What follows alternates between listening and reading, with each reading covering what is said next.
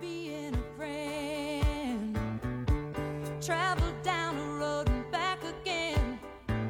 Your heart is true. You're a pal and a confidant. Picture it, Los Angeles, 2023. Welcome to Out on the Lanai, the only Golden Girls podcast you're ever going to need to listen to. I am Sadie Pine / H. Alan Scott. Thank you. And I'm Carrie Doherty. You're welcome. And this is a podcast where we used to watch an episode of The Golden Girls and talk about it, but we ran out of those episodes. And then we watched The Golden Palace, and we ran out of those too. And so now we do whatever the hell we want. We sure do. But before we announce what we're doing today, if you didn't already know, everyone, tickets are officially on sale for our live show in Los Angeles. It's Out on the Lanai presents a Golden Girls celebration. It's happening Sunday, September 24th at Dynasty Typewriter here in Los Angeles. Doors are at 6:30. The show is at 7:30. Alaska Thunderfuck is going to be there. Elliot Glazer is going to be there. There are going to be drag performances, a costume contest, trivia, prizes. I sound like a used car salesman, but really, there are going to be so many amazing things. Tickets are $20 in advance. They're $25 at the door. For those who are not in Los Angeles, for $15, you can watch a live stream. Tickets available for the live stream are at the same link. You can go to outonthelanai.com/live to get those tickets. And we're so excited to see all of you there. And for those who are watching on the live stream, you will be there with us in spirit, like the spirit of Rose's dead husband when Sophia saw the fruit. Or baby. Baby. When baby went home and died. The pig, baby. Yes, I remember. Okay, good. You looked at me for a moment like I was crazy, and I was like, I'm talking about a pig. I just couldn't remember if baby had actually died. That's why. Well, baby died when I was thinking about. When he got home, you know. Yeah. Anyway.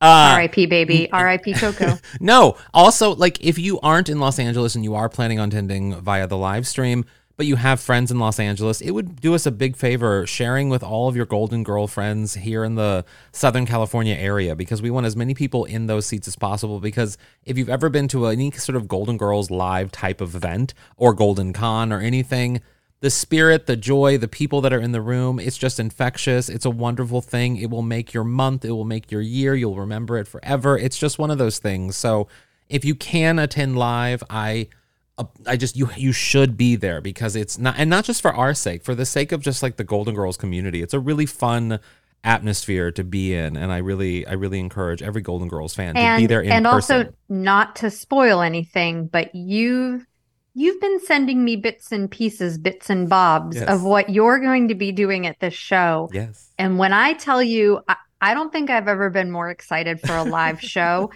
purely based on what I know you are going to do. Oh. And I hope I'm not putting any pressure on you whatsoever. No. But I'm so excited to see it come to life on stage, and I cannot wait for everybody else to see it too. I'm excited for it too, and I've also been privy to what Elliot and Alaska, both together and separately, are doing, and there are things being planned that are very exciting. Even one thing that you don't know yet, because we literally started recording we didn't even chat beforehand, so I have more news for you when we're not recording. But exciting things are coming from our other guests too. It is going to be a killer show. Also, we may just have surprise appearances via video from some other Golden Girls podcast hosts. And we have prizes coming from 2 people in the Golden Girls community that are VIPs to us. They are part of our GG family. We love keeping it in the family. And the prizes you'll be receiving at the show are going to be coming from Chris Gallo of Golden Girls Posters. Everyone loves that account, the Instagram account. His shirts are everywhere. You see a Golden Girls shirt in the wild, it's probably from Chris Gallo, right, Carrie? I mean, you have some of Chris's shirts too. I mean, yes, I have the Created by Susan Harris shirt, and I was so lucky enough to meet Chris at Golden Con. Such a sweetheart. And Chris was so much fun, and I ended up buying. Chris makes amazing Golden Girls posters. So I have a couple of those up on my wall. Just super talented artist. Yeah. As well as we also have another GG super fan, Kevin Kline, my favorite non-Academy Award winning. He's not the actor who won the Oscar in 1988. No, but he is just as talented and brilliant and smart and handsome and all of the things. Kevin Kline, all of it. And his poster, we are going to be giving off. Well, I'm not even going to say. I'm not even going to say which one. Actually, I did. I did on Instagram today, so I'm going to say it. His Where's Waldo, Golden Girls inspired Where's Waldo poster. We'll be giving that away at the show as well, which is so exciting because, I mean, in my opinion, this is purely my opinion. I don't want to start a heated debate in the Golden Girls community. I think it is one of the best pieces of fan art that has ever existed in the history of Golden Girls fan art. I think so too. I think it is, and I said this on Kevin's Instagram account today. I think the sort of Where's Waldo Golden Girls poster, it's sort of the Jim Colucci books of Golden Girls fan art because of the number of references that are in it. And it is so fun. Every time you look at that poster, you could see something that you didn't notice before that's so in it. A true labor of love. I mean, both Chris and Kevin, everything they do related to the Golden Girls is a labor of love. Yeah. And so that's why we're so excited to be able to give away some of their artwork at the show, which is why come prepared to answer trivia questions. Come prepared in your costumes for the costume contest, because that is where these prizes will be going. And also, I mean, just like we said, like Chris and Kevin are part of the Golden Girls family, and so are you. And we want everyone that's in the Golden Girls family to be in that room with us that night. So get your tickets at outonthelanai.com/live for Sunday, September 24th at Dynasty Typewriter. OMG, I'm so excited. We need to talk about today's episode, though, because I am also just equally as excited about today's episode. I know. I'm already wondering how long we're going to go because we have so much more to talk about. I feel like, so guys, today we're back. This is part 2 of our golden deep dive into the life and career of Beatrice Arthur. If you haven't yet listened to part 1, pause this episode, go back, listen to last week's episode, and then come back because we talked a lot about her early career in theater, her lovely relationship with Angela Lansbury, just her upbringing, so many amazing things.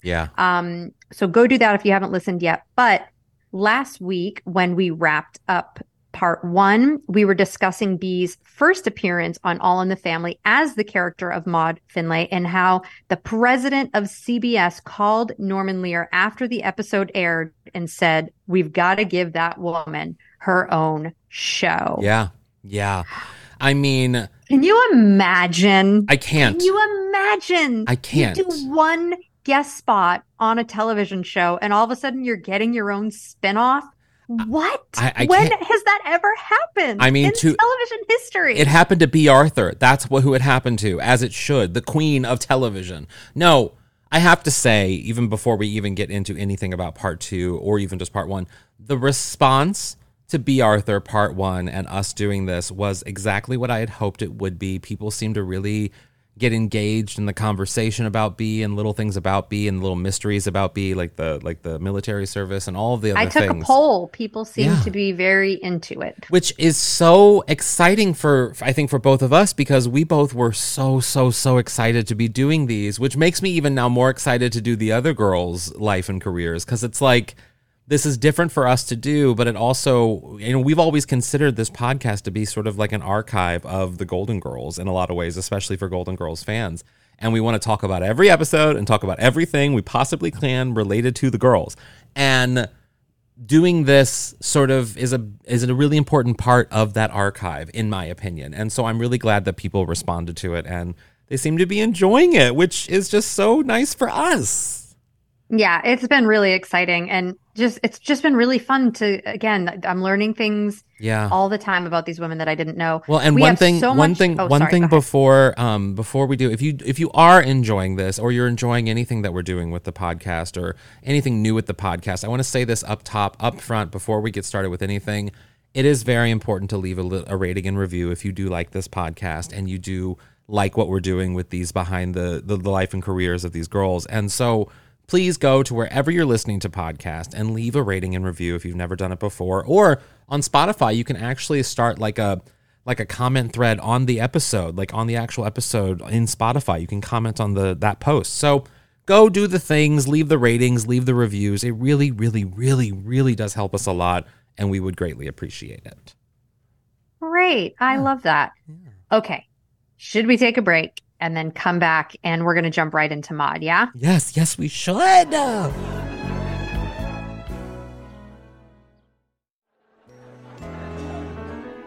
Lady Godiva was a freedom rider. She didn't care how the whole world looked. I don't know. I can't actually do justice to the theme song like I can to the Golden Girls theme song. So I'll just go like I always do. You can ask Michael. I do this all the time. And then there's Maude. Then there's Maude. And then there's Maude. I mean, literally weekly, it comes out of my mouth. I was hoping that you were going to bring us back from commercial break in song, and you didn't disappoint. I mean, I thought about actually putting the theme song in here because it would be much better than my voice. But today, guys, we have 24 clips we're playing for you from her iconic, from Maude on in her career. So I figured let's not have one more. Let's not have your soundboard explode. Yes, exactly. So yeah, let's talk about Maude, shall we? Oh my God. So guys, if you aren't familiar with Maude, 'cause I mean, this is a Golden Girls podcast, so you're probably more familiar with the Golden Girls. So the premise of Maude is pretty simple. It's built around Bee's one-time appearance, or she was on there twice, excuse me, on All in the Family. And it was about Maude Finley, she's an outspoken, middle-aged, politically liberal woman living in suburban Tuckahoe, New York, the best title for a town in the history of television. Wouldn't you agree, Carrie? Yeah, it's right up there with like Altoona and It's also probably why on I think Drag Race RuPaul uses Tuckahoe quite a bit. That might be why RuPaul does that. Oh, that would be so incredible for the Golden Girls love from RuPaul to spread out into other B. Arthur projects. I think that might be why. I mean, I can't, that's speculation on my end. But Maude is living with her fourth husband, household appliance and store owner Walter Finley. Am I saying the last name right? Finley? I think so. I always just know them from their first names. Anyway, the show also involved Maude's adult daughter from a past marriage, Carol, who was played by the amazing Adrienne Barbeau, who was one of Bee's best friends until the end of her life. I remember watching them when the DVD set came out about Maude, watching them talk about it on The View, and it was just, their bond was incredible. The show also features Maude's neighbors, Dr. Arthur Harmon, played by Conrad Bain, and he was like a Republican, kind of stuffy, kind of crazy, like kind of an uppity neighbor. But his wife was the scatterbrained Vivian, played by Rue McClanahan. Rue, and then there's Rue, and then there's Vivian. But no, so we're not going to go deep on Vivian today because we're going to do that when we do the life and times of Rue McClanahan. So like, wait for that one. But she was also on this, and it's incredible that she was a part of the series. Yes. And the show went on, I think it was, how many seasons did they do? I think it was exactly the same as the Golden Girls. Seven seasons. As well. Yeah, 6 or 7. And it started airing in the 70s. A lot of Emmy nominations and Emmy wins. Oh, yes, I believe, she won for the B. Emmy. Arthur. Yep. B was thrilled to have her own show. She always said it was incredibly exciting for her. A few fun facts about B. Arthur and Maude. One, B. Arthur didn't have a talent agent until she got Maude, which is kind of wild to be an actor who's not represented by having an agent, a manager, nothing, and to just get your own TV show. That doesn't happen in Hollywood, guys. It doesn't happen in Hollywood. It doesn't happen. And the only reason she says she even got an agent was because she was friends with Norman Lear and she didn't want to have to talk money with him. So, which makes sense. I mean, you don't that makes sense. You don't want to talk money with your friends. No. Oh, it can be so Awkward. weird. Awkward. But I love that she was like, her whole thing was like, I didn't need one. I just got one because I didn't want to talk money with my pal. I mean, another thing that's fun about B. Arthur and Maude. So in her 2001 Television Academy interview that we're playing so many clips from today, we did last week, she says that she goes to bed early at night so she can wake up at 4:30 in the morning to watch Maude on TV Land, which I love. And she says she's still so amazed and proud at what I see, even though I weighed about 20 pounds more than I do now. And then like throughout the interview, as they're talking about Maude, she'll keep bringing up episodes. She'll be like, oh my gosh, on Thursday morning, right? I woke up at 4:30 and I was watching the one where, and it's so funny. And she says it so much throughout the interview. And then later in the interview, she also mentions that she watches The Golden Girls Yeah. from 6 to 7 p.m. You know, it And she surprises says, me. Go ahead. oh, and just she says that she would be like watching episodes and she'd go, oh God, that's good. It surprises me that she would watch her own stuff because she's based just on she was such a shy, private person that, you know, I just would assume she probably wouldn't like watching herself. But again, Yeah, she kind of struck me as that person too. yeah, Like, and I mean, Stan doesn't like to watch himself in anything, but I wonder if for B, she was just, it was less about her own performance and watching herself and more about just knowing how good it was, Yeah. that she can't help but watch it because in the moment of making those episodes, of taping them, of doing the table reads, of watching the audience's reaction, that she's like reliving those moments because it really is just great television, Well, like and objectively. in watching the interviews, you know, these interviews that we're playing clips from, it's clear that she loved working on Maude, and even though it was difficult, and it was one of the most rewarding aspects of her career and also one of the most difficult. And let's take a little listen to what she says about Maude in the interview.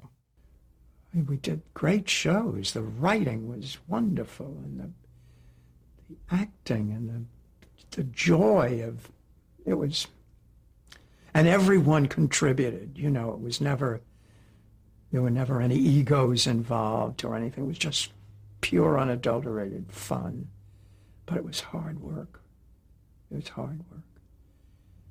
I think my life changed. I mean, I think it destroys a marriage. In what way? Your whole life is devoted to that project. At least, if you're me, I mean by that I wanted it to be so good. I remember.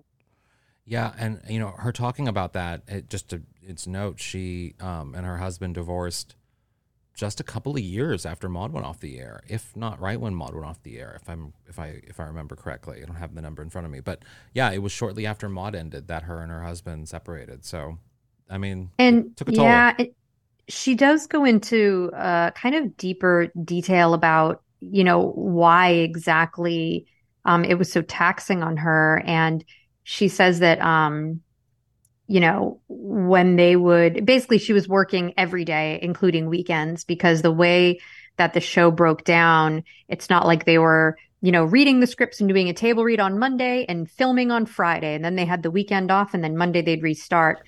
It was like a weird thing where it sounds like they were doing table reads on like Wednesday and they do run throughs Thursday, Friday, and then they would tape on, you know, Mondays. And so she's like, we would have the weekends to just think and stew and come up with ideas and how can we make this better? So it does sound like she really was investing all of herself into that, which, yeah, I imagine would be taxing on a marriage, especially when you have children and you're both working, you know? But she does say in her interview, she says in terms of her commitment and how the show consumed her life, she said she was trying to bring her New York theater energy to the table. And she was, quote, trying to turn the sitcom into an art form. So she was really putting a lot of pressure on herself and setting the bar really high for what the show should be, you know, which technically isn't even her responsibility as the show's star, but that's how invested she was. But I mean, she also had that relationship with Norman and she was the name of the show. And it wasn't necessarily her stardom that got her the show, but it was her talent that got her the show, which I think she used that as a real onus to devote so much of herself to the show and what she wanted to be doing with it, which is, I think, so important. And it also is interesting too. So there are many famous episodes of Maude, many famous episodes. And B. Arthur, you know, throughout her life talked about sort of how she didn't really necessarily during that time identify with the liberalness of the character of Maude. And it was only after her divorce from her husband that she really started to identify with the character of Maude and some of the liberal issues in which Maude spoke about. And so that to me is really telling too. That's so interesting that during this time where B. Arthur is becoming this feminist icon, she wasn't even necessarily a feminist in her own life. She didn't consider herself one in her own life. Right. And she became one as the years went on, particularly in the Golden Girls years. And so it is really fascinating. But the episodes of Maude that are there are so many iconic episodes, but There are two that almost regularly, I mean, we're going to go over 3 episodes, but there are two that almost always go viral, like at some point throughout the year or whenever a political thing comes up. One is a queer rights episode, and the other, as you probably know, is the abortion episode, which is the one I think it's probably one of the most famous pieces of television. It's in television history. It's one of the most famous episodes ever in the history of television. But let's start with the gay episode because I'm gay. Past guest and friend of the pod, Matt Baum, had a great breakdown on his YouTube channel about this episode. So please, I highly recommend go watch that. But in brief, a gay bar opens in Maud's neighborhood, and Maud's Republican neighbor, Arthur, is upset about it. And here's a clip of them sort of talking about the gay bar. Do you approve of homosexuals? Arthur, it doesn't matter whether I approve or I disapprove. They are human beings. They exist. It's like asking me if I approve of dwarfs. Well, that's different. There's no such thing as gay dwarfs.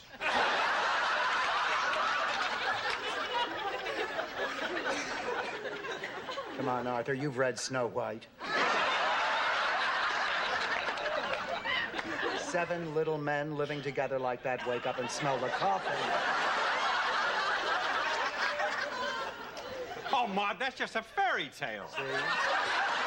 I mean, it's just perfect writing. It really is. And then the fairy tale joke, it's like you already have so many great jokes, and then they just hit you with another one. But also, it's so talking great. about gay rights on I think that was during the 6th season. So talking about gay rights in the late 70s on national television on one of the most popular shows in the country. I mean, it's just incredible. Okay, so but beyond the gay episode, the most important episode, like I said, is the abortion episode. And it's titled Maud's Dilemma. It's a 2-parter episode written by Susan Harris, which I think is telling that, I mean, the most important episode of television in B. Arthur's career was also the other show that she did as well. Like Susan Harris is with B. Arthur to the end. But it was written by Susan Harris, and Maud, at the age of 47, finds herself unexpectedly pregnant. Carol, her daughter, tells her that abortion is legal in the state of New York. And after some soul searching and discussions with her husband, Walter, who they agreed on raising a baby at that stage of in their stage of life was probably not the best idea, nor what they wanted to be doing. And Maud decides at the end of the 2-part episode that she will be getting an abortion, and it's the best choice for their lives and their marriage. And I want to let's play the clip, and then I'll give some background. I want you to have whatever it is you want. Does that include the baby? Well, it did when I thought you wanted it. Or Maud, I think it would be wrong to have a child at our age. Oh, so do I, Walter. Oh, Walter, so do I. We'd make awful parents. Oh, impatient, irascible. Awful. It's just not our time Well, of for life. other people, it might be fine, but for us, I don't think it would be fair to anybody.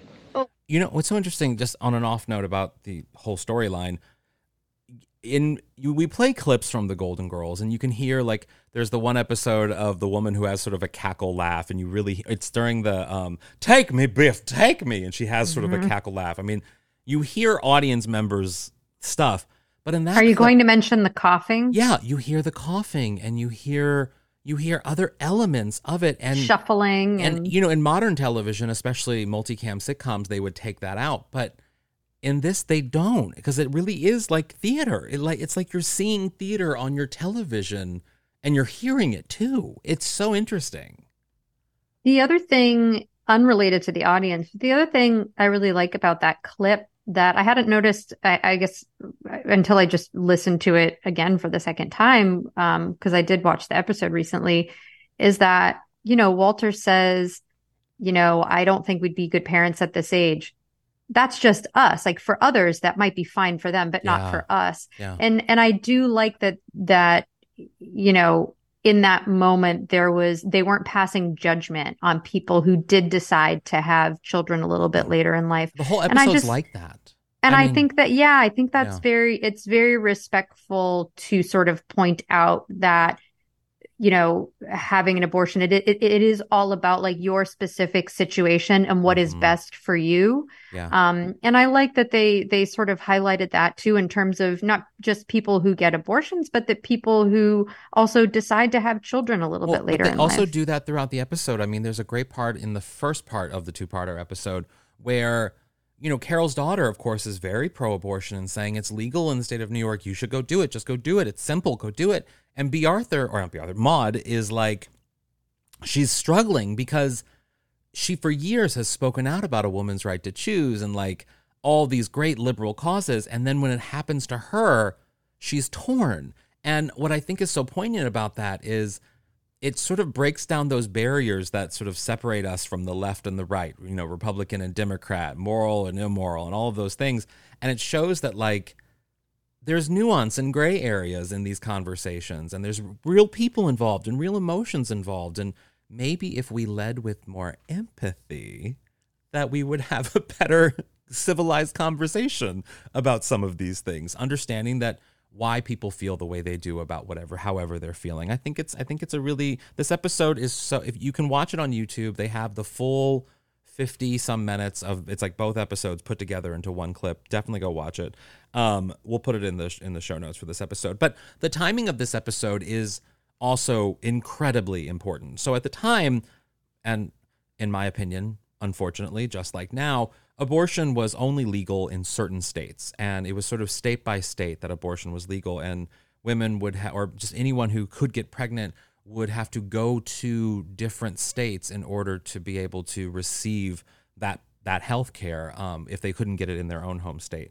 So the fact that this nationwide hit show, huge show, this is early on in the show's run, she is riding that wave of All in the Family. She's riding that wave of popularity, and this episode airs. And it's showing an abortion storyline in states where it is actually illegal to get an abortion. And that is kind of wild to think about. The episode And this was in the first season of the show too. Yes. Yeah. November 1972 is when the episode aired, just 2 months before the Supreme Court ruled on Roe v. Wade, which made abortion legal in every state.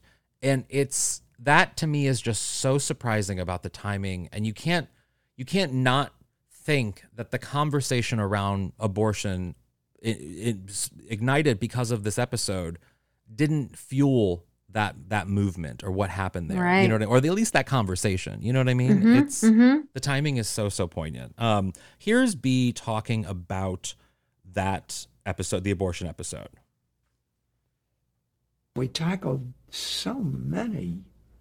Nothing had ever been done before. I remember there was a cover of Time magazine. I have it in the office that had 3 pictures on the cover. It was Carol O'Connor, me, and Red Fox. And the title was Breaking Taboos, something like that. So that none of this had ever been, we're talking about Leave It to Beaver. Television was not ready for this. And I will also say that Time cover, if you just Google it, it really is a pretty powerful magazine cover. And I love that she had it in her office as well. Yeah.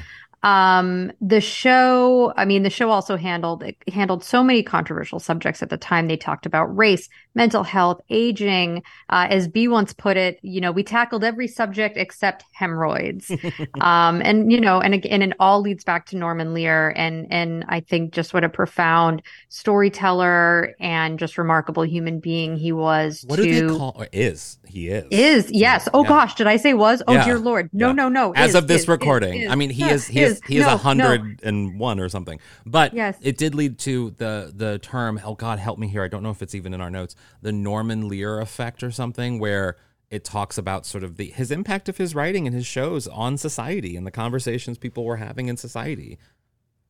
And also someone who is putting out videos, telling all of the writers that I think they had like Norman Lear Day early on in the writer's strike. And he FaceTimed with his producing partner, and they put like a megaphone to the phone so that he could talk to all the writers out there. I think it was maybe for his birthday. That's right. And everybody sang happy birthday to him, which I thought was incredibly sweet because he really is like, he's the godfather of sitcoms.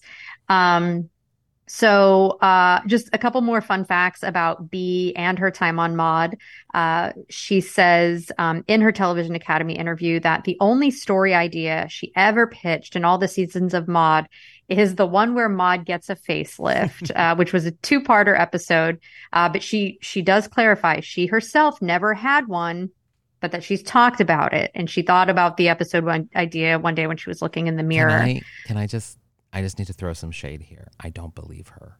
I don't believe she's telling the truth about her plastic surgery. But that's just me. I don't want to cause the drama in the community. I'm just saying, if you look at side-by-side pictures of Bea Arthur and Maude in 1978 and the Golden Girls in 1985, that was only 7 years. You can look at pictures of me from 7 years ago, and I don't look that different. Well, she did say that she lost weight. That ain't gonna do it. Okay, I'm not going to join you on the shade train. Okay. But I respect your opinion and the fact that you have one. I don't want people to get mad at me. Get mad at me. Please get mad at me. You can DM me or leave it in the comments. So Bea Arthur does say that her favorite episode of Maude was The Convention. It's a real fun episode. It's just the whole episode is just Maude and her husband, Walter. It takes place in a hotel room. It's like a true bottle episode, as he'd call it in the biz.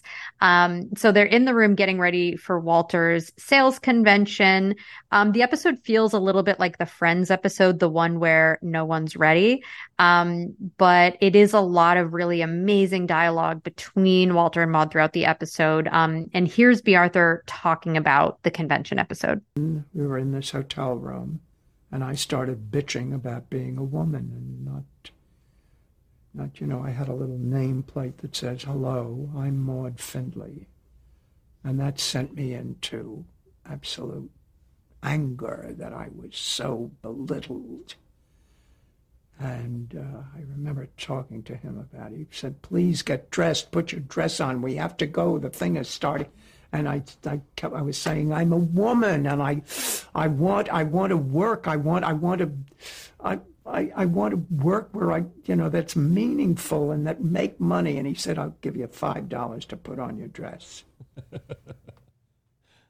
It's so good. It's so good. And we have that moment from the episode, The Convention. So let's go ahead and play that. I have a degree in Romance languages. I am overeducated and underused. And late. Would you please put on your dress so we can leave? It cost me $25 a plate and I can't get my money back. Did you hear what you just said? Did you hear what you... My money! Well, it is my money. I earned it. Of course it is. That's my point. I'm totally dependent on you, Walter. I live off your income. I'm a parasite. Oh, come on, Maud. You're not a parasite. You have your work just like I have mine. You get paid for what you do. Nobody gives me a dime, and that's the barometer, Walter. Money. You know you're being productive when somebody pays you money to do something. I'll give you $5 to put on your dress. It's the pause. It's always the pause. It's such a great, funny moment and relatable. And, and you can tell when you hear Bea Arthur talking about it, she's sort of back in that moment, reliving it and remembering the lines. And it really is fun to watch her, remember fondly these memories from so many years ago. Fun fact about this episode. There is a vibrating bed in their hotel room, just like in the vacation episode of The Golden Girls. And Maude lies on it and it starts to vibrate. And she says, "Ooh, I think I'm falling in love." And I just thought that was fun because it reminded me of the vacation episode. One last episode of Maude that I want to quickly highlight is The Analyst, which was basically a 22-minute monologue. You guys have to watch this episode. This had never been done in a sitcom before. Bea Arthur is the only one in the episode. She's on a couch having a therapy session. And that's the whole episode. And in it, Maude pours out all of her innermost feelings. She talks about her anxieties from, her resentment towards her mother, feelings for her deceased father, her fear of turning 50. B said it was a very emotional experience for her. And if she talks about it too much, she'll get a little weepy. Because B also says that she's someone who, she said she's like an exposed nerve. Yeah. When she feels. Yeah. And when she laughs at something, she laughs with her entire body. And when she feels any kind of pain or sadness, it shows and she cries, And which we didn't really I thought was a very vulnerable thing for her to say. We didn't really see that in her life necessarily. It was in the later years that you really sort of, when you see some of these interviews and these conversations, you start to realize how much of an emotional person she actually was. You think she's this tough, strong, like Rue says in the show, big strapping Dorothy. Like you think she's that, but she's really vulnerable. She's a blossom. She's a sun. What is the thing? She's a flower in the corner. I don't know what the expression is. Another fun fact about Maude is B said that one of the biggest challenges in making a sitcom is time. So much time. With a Broadway show, you take it out of town, rehearse it, do a run, get some feedback, and you have the time to perfect it. But with sitcoms, you've only got a few days to kind of adjust things and make them work, to try to make everything come together. It's incredibly challenging. Yeah. She said that it sounds like for her, Broadway and theater was way more relaxed than doing a sitcom. And then when it comes to Maude's ending, so at the end of the 6th season, story-wise, Maude ends up being elected into Congress. She plans on moving to Washington. And as B explains it, the network wanted to keep the show going with Maude and Walter living in Washington with a whole new group of colorful characters. But B felt like it was time to end the show. And we can actually hear her explain why. It was time to end it. I didn't want it to go downhill, which is the same reason I left Golden Girls. I feel you can only do so much. And why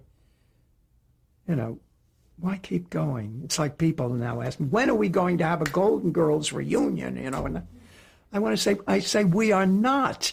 Why would we have a reunion? I mean, we could never top some of the good stuff we did. It's true. I mean, she's not wrong. We are never, ever, ever getting back together. That's what I thought when I heard that clip. That's interesting. Yeah, and it makes sense. I get it. I get it. As much as I love the Golden Girls, I would hate for us to have fan conversation. Now, we can all shit on the Empty Nest episode. That's fine. Yeah. But I'm so glad that when we have conversations about the Golden Girls in general, we never say, oh, God, they should have stopped after season 7. Seasons 8, 9, and 10 were like, what were they doing? Yeah. I'm just glad that Roseanne is the perfect example of a show that just went on a little too long. And I'm so glad Golden Girls and Maude didn't fall victim to that. You think of the last season where Roseanne won the lottery, and it's what everyone says is so bad about the show. So, yeah, I agree.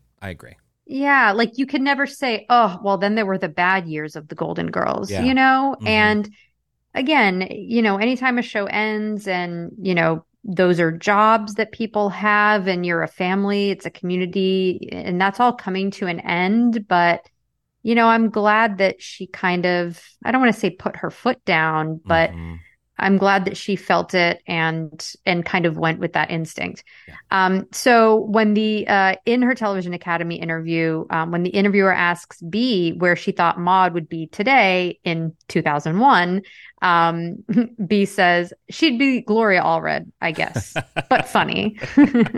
So true. Which I thought was really, really great. Yeah. And on that note, I think we need to take a break. Take a break. Let's do it. Because we have so much more to talk about, guys. I know.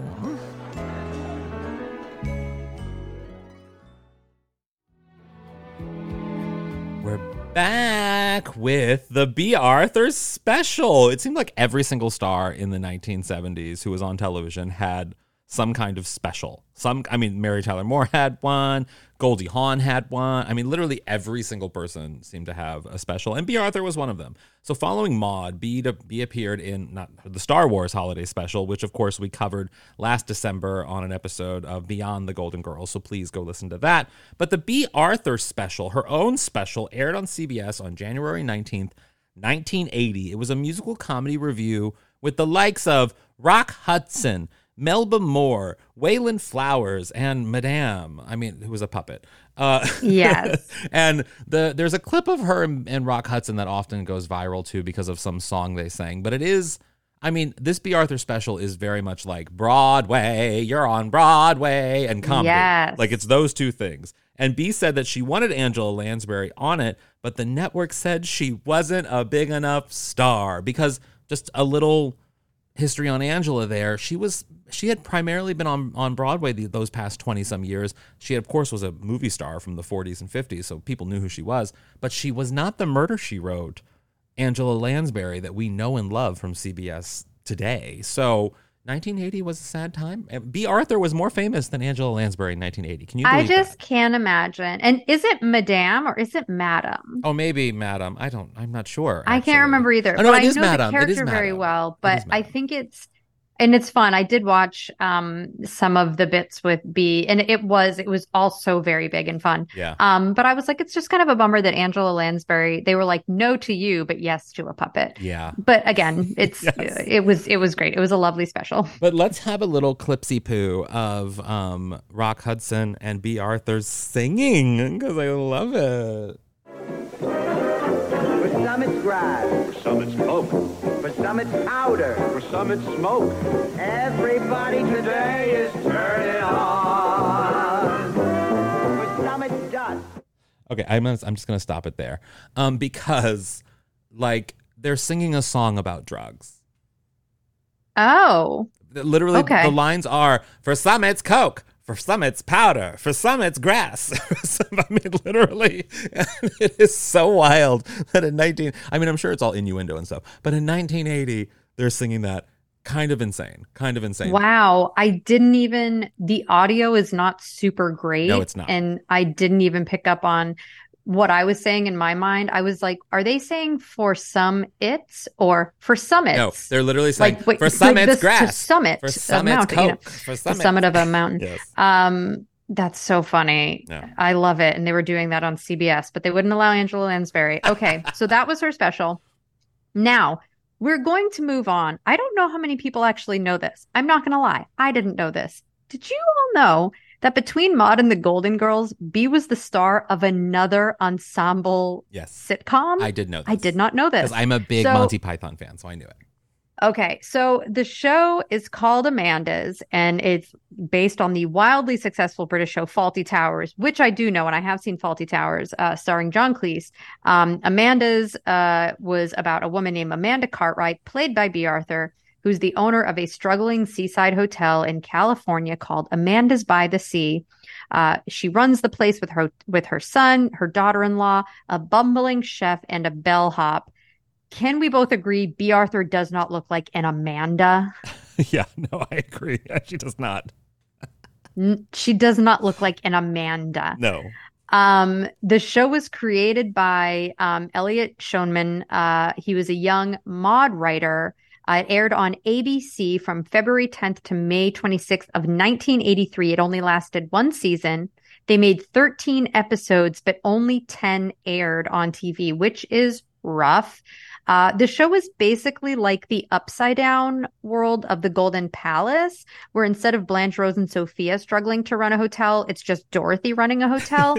That was sort of my take on watching the pilot of Amanda's. This was basically a rehearsal for B. Arthur to play Dorothy. Like, she was prepping to play Dorothy with this character. She was smart, pragmatic. She doesn't take bullshit from anyone. And we actually have a clip from the pilot episode where she's at the front desk dealing with some uppity customers. Are you guaranteed that this is a quiet room? 101 is our quietest room. You're absolutely sure? Would you like me to write it in blood? Mrs. Cartwright, my husband is in need of a complete rest. That's right. I've just been through a very grisly murder trial. And just my luck, you were acquitted. I mean, the writing's good. Seems funny. Yeah, it seems, I mean, coming from a Maude writer, it's somebody who was mentored by Norman Lear, just like Susan Harris. But Bea, as it turns out, was not a huge fan of the show. Here's what she had to say about Amanda's when the interviewer from the Television Academy asked if she had any input on the show. Complained bitterly. I mean, because there was nowhere to go. I remember darling Norman came and looked at it and said, well, it's very simple. He said, you don't have a character. There's nothing, you're not playing anything. Except I did look lovely. I'd lost a lot of weight. I love that line. I love that. That's so something Blanche would say. You know what I mean? Where she's speaking critical of like, my father had died and I just didn't know what I was going to do with myself. But then when I looked at the pictures, I realized, I looked good. I had lost weight. I looked good. He does. Yeah. In the interview a couple times, she does kind of reference where she was at weight-wise. Yeah. So yeah, she didn't have any input and she says she just complained bitterly. So a fun fact. So Amanda's was actually the second attempt at an American version of Fawlty Towers, the first being in 1978 for ABC, starring Harvey Korman, who Bea Arthur performed with in the Star Wars Holiday Special, and also the one and only Betty White. Mm-hmm. So a pilot was filmed for this version, but it wasn't picked up to air on TV. And then a third attempt of an American adaptation of Fawlty Towers was made by CBS in 1999. It was called Pain. It starred John Larroquette and was canceled after only 8 episodes. So I don't know, everyone, maybe we should just stop trying to remake Fawlty Towers because clearly it ain't working. Just go watch Fawlty Towers, y'all. Just go watch Fawlty Towers. It's actually a very funny British show. Why? Yeah. This is why I don't want a revamped Golden Girls. I don't need it. We had the Golden Girls. But that Give me something segue new. is perfect because we have reached the Golden Girls part of Bea Arthur's life and times. Oh my God. So we all know, we're not going to rehash this. They all know the story of how Bea learned about the Golden Girls. Bea's agent called her and said, what's this new sitcom you're doing? And she was like, what are you talking about? Which is how I imagine she probably responded. And the agent explained that there was this 30-minute sitcom script going around town, and it was about 4 older women, and one of them was described as a Bea Arthur type. And this was the first Bea had ever heard of this idea, so she asked to read the pilot, and here's what she said about it.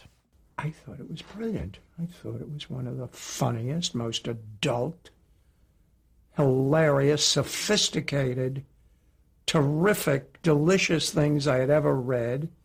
I mean, I didn't even think, it's older women or younger women. I just knew that it was writing that was terrific. So I said, yes, I'd do it. I mean, I wasn't even thinking about it's becoming a successful sitcom. I loved the script and we did it, and it was such fun. And I mean, when their search for a Bea Arthur type, of course, went to Elaine Stritch. And in an Elaine Stritch Broadway show, she has a really funny story about how she bombed her Golden Girl audition because she used a colorful word. Very funny moment. So yes, Bea Arthur, of course, had many wonderful things to say about the chemistry she had with the other women on the show and how the episodes were funny and real and were just so incredible because we know they are. Why would we do a podcast about them if they weren't? And why would she stay up watching them from 6 to 7 every night? I mean, I love that. I love that she did that. She especially loved the dynamic that Dorothy had with Stan and Sophia. Here she is talking about some of that. The mother-daughter relationship, I think it's one of the greatest relationships I have ever seen or read or heard. I mean, you talk about a love-hate relationship. It was just delicious. You couldn't go wrong with it, Was it there right from the start? Oh, yes. Yes. I mean, the way she would put me down, and it was lovely. I love that pause. The way she would put me down, just lovely. And it really is. It is one of my favorite parent-child relationships on television. Yeah. Yeah. I mean, it's so good. It's so good. It's so good. It's so beautiful. Now we all know how difficult H. Allen it can be to choose your favorite Golden Girls episode. It's so hard. I forget. Have we ever actually narrowed it down and said this is my number one favorite episode? Yeah, of Golden we Girls? have. I mean, I know A Little Romance is like, it always is my go-to. It's sort of one that I put on pretty Yeah. regularly. And yours is The Case of Libertine Belle, right? You know, I've said Case of the Libertine Belle is up there, Yeah. but I now side with you, Mm. and I break away from Elliot when I say that the earlier seasons I think are actually better than the later seasons overall. Yeah. But I mean, overall. Elliot likes to say that whenever Elliot describes that of me, at least, he says that, you know, I firmly believe, and I'm like, well, no, I still like the old seasons. Like, don't imply that I hate them. I love them. Yeah, I still don't think I can pick just one. A Little Romance is definitely up there for me. We rewatched, you know, Ladies of the Evening recently. That one has some really solid writing. Yeah. I still can't pick just But one. B also had a lot of favorites. She couldn't pick one either.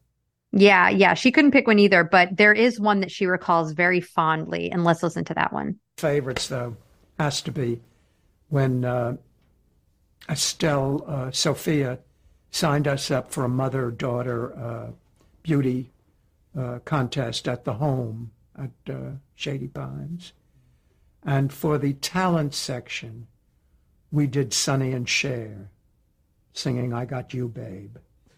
And we had a costumer, Judy Evans, who dressed us. It was the most bizarre, interesting, wonderful. There was little Estelle, with a little fur jacket on and a mustache. You know, I had hair down to here with the whole thing. And we sang I Got You, Babe. It was wonderful. Oh, God, it was fun. That was really fun. The way she gets excited about it even then. I know, that's what I'm saying. Yeah. She really is like reliving these moments. Yeah. And it's so nice. It's definitely worth, I mean, despite the interviewer, it definitely is worth watching this, y'all. You really should watch it. She also said that she loved all the episodes with Stan. Any episode with Stan she was a fan of. She loved Ladies of the Evening with Mr. Burt Reynolds, which we just did just a few episodes ago. She loved them all. Well, almost all of them. No, the only thing I was ever reluctant to tackle was a thing we did on Golden Girls about raising minks for fur, which we couldn't get out of. I remember I was horrified. I love that. I love that she hated that. Yeah, and of course she hated it, and I'm sure Betty did too. And look, I feel like I said this when we watched the episode. I understand why the writers did it, right? The mink story thematically paired well with Blanche's struggle with going through menopause, but I also feel like maybe knowing that the women were such big animal lovers, the writers would have figured out another story that also felt right thematically, you know, because I don't know. It's just it's a respect thing, but I agree. It's also hard to churn out that many episodes of television. So, another episode that the interviewer brings up is Love Under the Big Top. B says she didn't really love that episode either, but that she did love working with Dick Van Dyke. She actually calls him delicious. She says delicious quite often in this interview. I love that she loves that word. There's also a fun moment in the interview when B is asked how she feels about her fame. And she actually loved it. She loved being famous. She loved being recognized. She said that Rue McClanahan was shocked to learn that B goes to the grocery store and the post office herself. And there's a really sweet moment that we have to play. Possibly, I don't know, maybe it's because I'm not Julia Roberts, but people genuinely like you, and if they come up to you, you know, in the canned goods department, and you say, thank you, aren't you sweet? Thank you very much. The canned goods. You know who else was like that? You know who else? A person I interviewed that I was so happy that they had that kind of reaction? Bette Midler. Really? Yeah, when I interviewed her, I was so nervous because you don't want to meet your heroes, you know what I mean? Right. And I was so nervous that maybe she would not like that I was such a fan, and that I was less of an interviewer and more of a fan. And she loved it. And she followed through, and she sent me a bunch of stuff. And it's same with B. Arthur. I mean, it's that exactly that vibe of how she was in that responding to that question. It was very similar to B. Arthur. And I think those are some of the best artists, because I think they're grateful for the people who really are with them to the end, you know? I will also say, while we're talking about people who have good reputations, Henry Winkler is notoriously nice, to where he'll like show up for table reads. I've heard stories of him, and he'll shake everybody's hand and, hey, how are you? How's your sister? Did she have fun in Florida? Yeah. Hey, oh, Max, it's so good to see you. How's the baby? Is she drinking her milk okay now? I'd heard all these stories about Henry Winkler being the nicest guy. And when I worked for IMDb, I was working in my office one day, and Henry was coming in to do an interview. I was not interviewing Henry. And the interview is going on. I'm in my office by myself, and I hear him leaving, but like it's taking a while, and I hear him and he keeps talking, and he was going around to everybody and saying hello. And all of a sudden he pokes his head in my office and he goes, hi, I'm Henry. Nice to meet you. And I went, hi, I'm Carrie. He went, I like your hat. And I went, cool. And he went, have a good one. And I went, you too. And he left. And I was like, the stories are true. So great. He just turned me down for an interview, though. Wait, what? He just turned me down for an interview. Oh, it's probably just because he's busy. fishing. I'm sure he's very busy. But he has a new book coming out, and I requested an interview. But I had to put that on the record. Oh no, honestly, it's probably because he's fishing. Yes. So we all know that on May 9th, 1992, after 180 episodes, The Golden Girls aired its final episode. Of course, it then moved to CBS for the Golden Palace. We all know that. We did the whole rewatch of it. And of course, we all know that the show ended because B was dunzos. She said the same reason why she wanted Golden Girls to end was the same reason why she wanted Maude to end. She wanted to go out on top. It just felt like the right time. Yeah. It just felt like the right time for her. And in her Television Academy interview, B was asked how the other women felt about her departure. I don't know. I mean, because they were so supportive. I mean, they never said, you miserable, you know. I mean, it was always. But I loved my last episode. Leslie Nielsen and I got married. I mean, it's just perfect. Just perfect. Well, I know that that's the end of the Golden Girls, but this is not the end of the episode. Should we take a break? Yes, we should.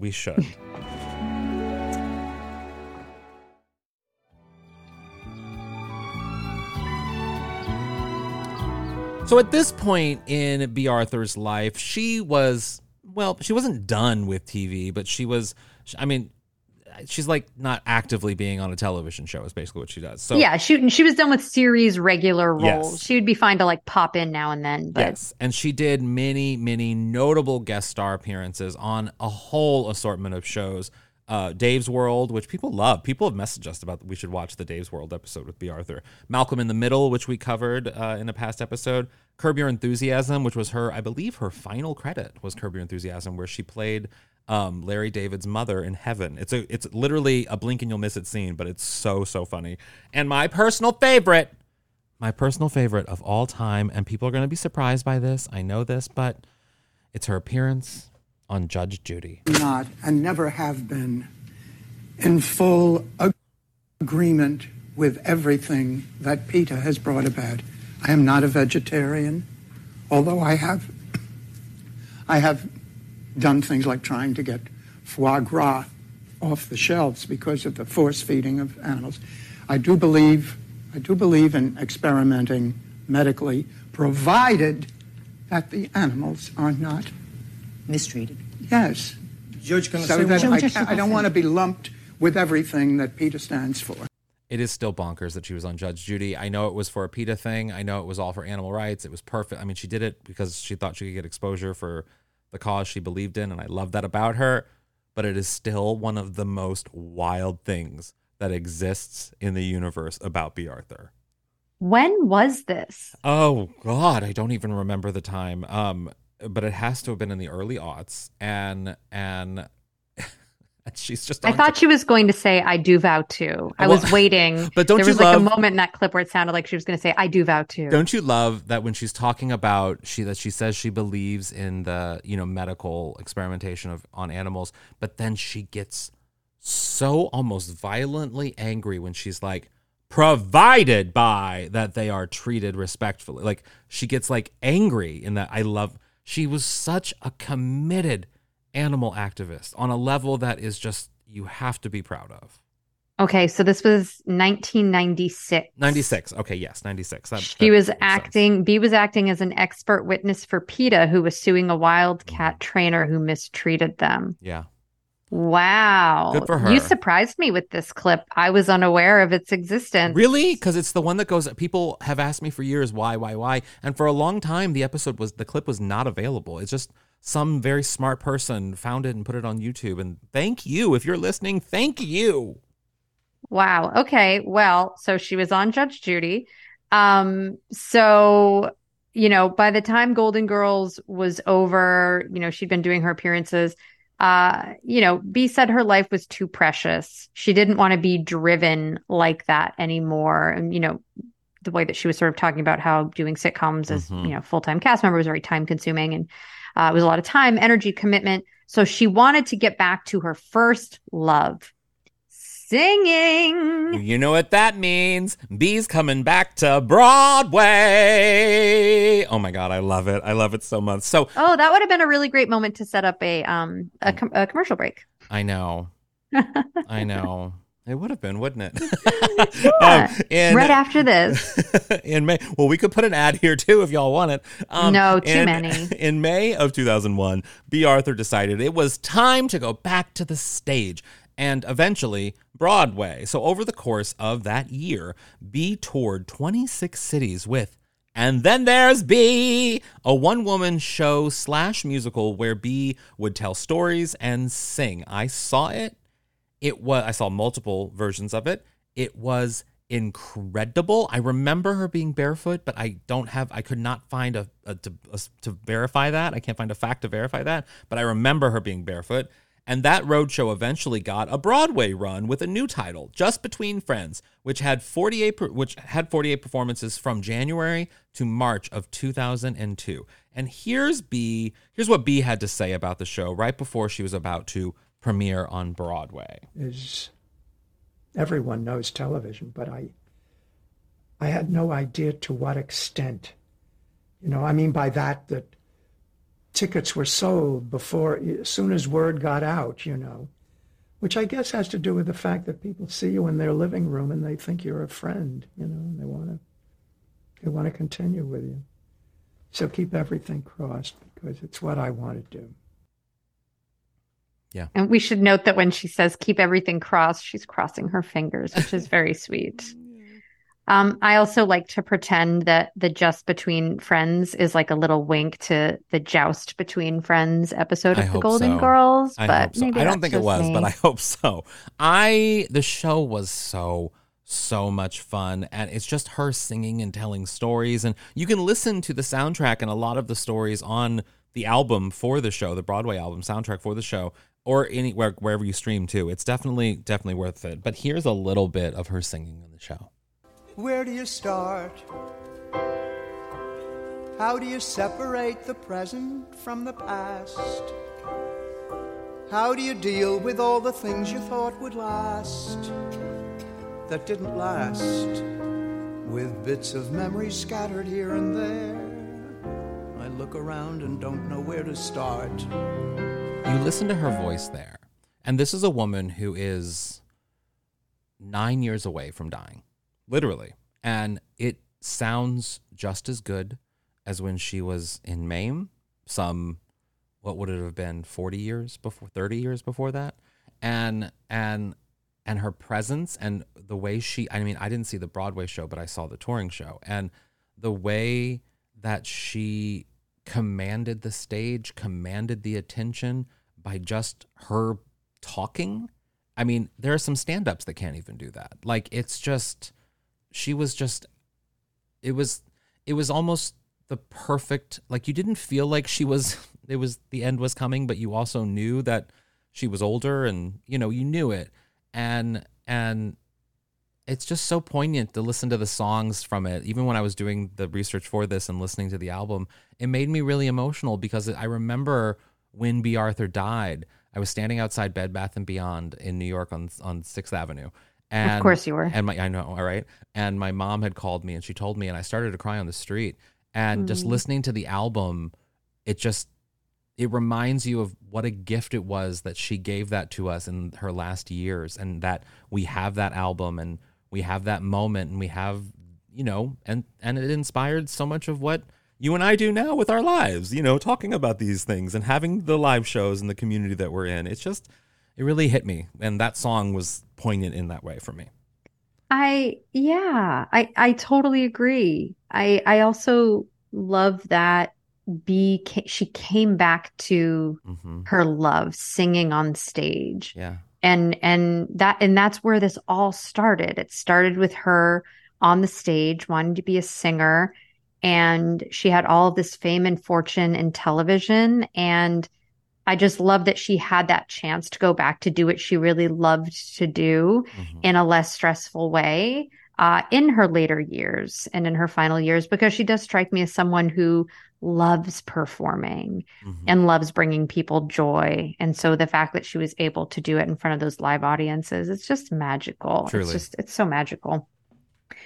So when it comes to looking back on her career, when Bea gave this interview to the Television Academy in 2001, she'd been performing for 54 years and having done, everything from theater to television and films and variety shows and even ShopRite commercials. Her career was incredibly versatile. And here she is talking about her proudest achievement and her biggest regrets. My proudest achievement, I guess, was my first real breakthrough, which was Threepenny Opera, which was the first time that I ever came out by myself and performed. I don't know. Any regrets? I regret that I did the movie of Mame, and I regret that I did a Saturday Night Live because they just didn't know how to write for me, and I ended up doing so little. It was a bit of an embarrassment. We are doing a Beyond or a Before or whatever of a Beyond that episode. Yes. We have to, right? We have to. Well, finally, the last question that the interviewer asked in the Television Academy interview, which I think is a great ending for this deep dive into the life and career of Bea Arthur. As an artist. As an important artist. Oh, it's killing me. In case anyone didn't hear, because the interviewer's voice is really soft, she asked, how would you like to be remembered? Oh, and to which Bea replied, as an artist, as an important artist. And I think, I think she was, yes. Obviously, she's iconic. But also, I think that just goes to show, again, that this wasn't just a job for her. It was a lifestyle. It was everything. It was her whole heart and soul and mind and body and voice. And she gave everything of herself for art. And that's why I'm so glad that we're here talking about her today and her impact on television and theater and everything. I think it's so, because that's exactly what she is. She's an incredible artist. I think it's so interesting. And I go back to the part one moment that we talked about, that Bea Arthur had a moment. She left the military in 1945 and she went to a sort of a liberal arts college in Pennsylvania, and from those first few years after she left the military. And she could have stayed doing whatever she was training to do. She could have not in her late 20s decided, I'm not going to be a practical woman and get married or, have kids the traditional way and live a traditional life. I'm going to move to New York and I'm going to try to be an actor. At that age in her life, for a woman in 1947, was just unheard of. It was just unheard of. At that point, women were, they were like not being starlets. Like she was almost too old to get any great parts. 27 and to not be married and have kids at that time. Well, she was married. She was married, but she didn't have kids. And right. And it I think back to that, and then having sort of gone over everything we've covered, and to hear that, you know, one of her most proudest moments is something from early on in her career, because it was that moment that sort of everything hit, and that she wants to be remembered as a great artist. And it's because that 27-year-old woman in Pennsylvania, probably taking a shitty math class, you know, was probably like, this isn't for me. And she decided to do something about it, and she did it, and she became a memorable artist because of it. And it's just, it hits me. And I'm so glad that we did this, and I'm so glad that we have that context about Bea Arthur, because it changes the way you watch her on The Golden Girls and in every other thing she's ever done. It just changes how you look at her, because she's just so important. She's so important. And on that beautiful note, I think we should take one final break and come back with some golden takeaways. I'm into it.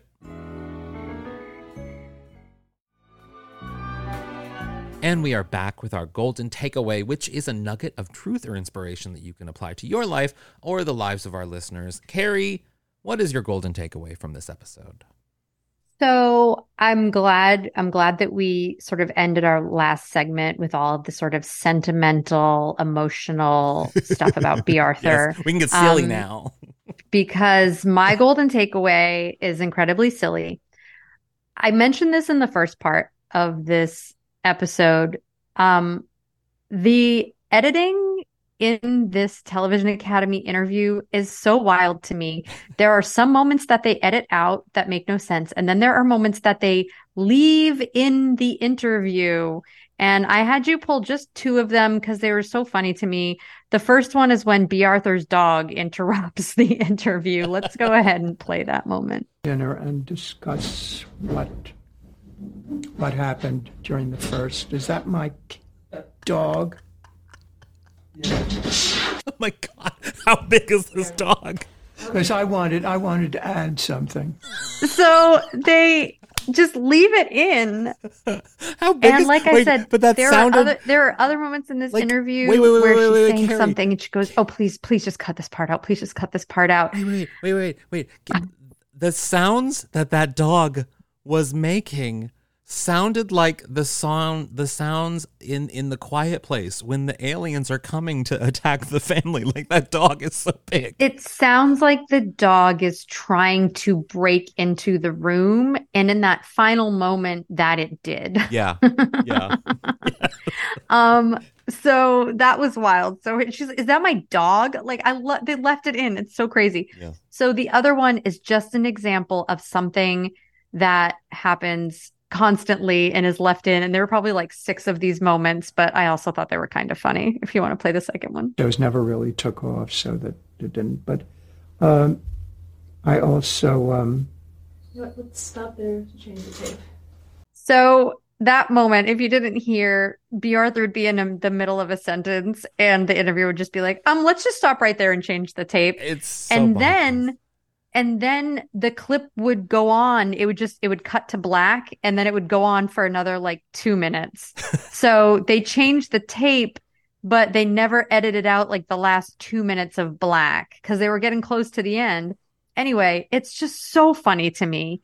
They're interviewing iconic legend Bea Arthur about her career. Yeah.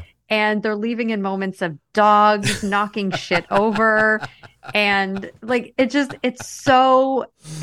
this is another reason why you have to watch it, is because it feels a little bit like I'm watching a Christopher Guest movie. It's so funny. Okay. So that's mine. My golden takeaway from this episode is, now we talked about so many moments in Bea Arthur's career. Of course, we couldn't talk about all of them because there are just so many, but we talked about the major ones. But there is one moment that in this interview that we covered, she didn't bring it up. For what I could find, she never talked about this moment in her career in any other place. But it is perhaps my absolute favorite moment from Bea Arthur's career. I have a little clip from it. Here, let me play it. I'm Bea Arthur with a message for women who take Premarin. Don't. It's made of horse urine. I'm not kidding. Please call Peter for free information on effective animal-friendly brands.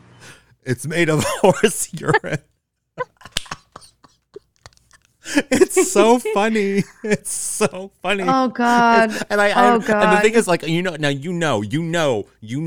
if B. Arthur was alive and she was in the room and she heard me making fun of it, she would be offended and she would be angry at me. And I fully understand that, but it is such a wildly funny.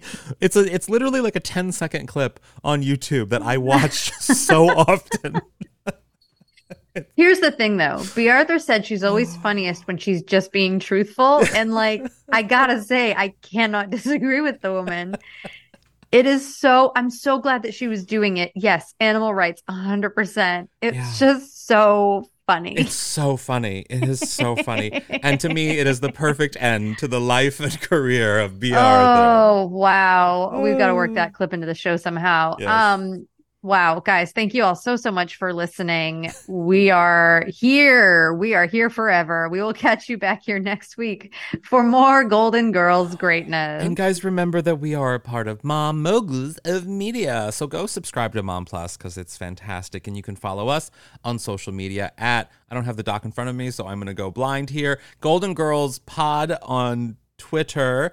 On Instagram, we are Out on the Lanai Official. On Facebook, we are Golden Girls Pod as well. And I know this one, am Sadie Pines /H. Allen Scott on everything. Yes, I am Squidsy on Instagram and Squid Eat Squid on Twitter. And like H. Allen /Sadie Pine said at the top of the show, if you have a moment, please rate and review this podcast wherever you get it. The more ratings we get, the more the show will get bumped up in searches, the more people will discover it. And our lovely kick-ass community of Golden Girls fans is just going to grow bigger and bigger. Go do it. It's made of horse urine. Guys. Urine. It's urine. Urine. Remember. Stay golden. It's late. It's so late.